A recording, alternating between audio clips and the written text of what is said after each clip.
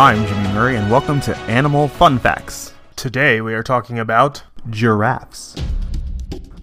Did you know? Giraffes are found in the dry savannas of Africa, where they roam among the open plains and woodlands. Well known for their long necks, these gentle giants are the world's tallest living land animals. An adult male can grow to around 18 feet. That's taller than 3 adult humans. A giraffe's height is helpful for keeping a lookout for predators, especially lions and hyenas. Their excellent eyesight allows them to spot hungry beasts from far away as well. As herbivores, giraffes only eat plants. Their favorite grub is the acacia tree, and they use their long necks to reach the leaves and buds in the treetops. Their long tongues also help them to pull down leaves growing way up high.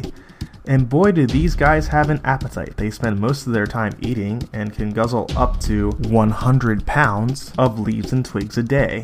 While they may eat a lot, giraffes don't drink much water. This is because they get most of their water from their leafy meals and only need to drink once every few days. So it's like your household cat, although don't ask your parents for a pet giraffe. It'll go terribly. Trust me. Thanks for listening to our show, and don't forget to listen to our other show, the kid-friendly joke of the day, Keep Learning.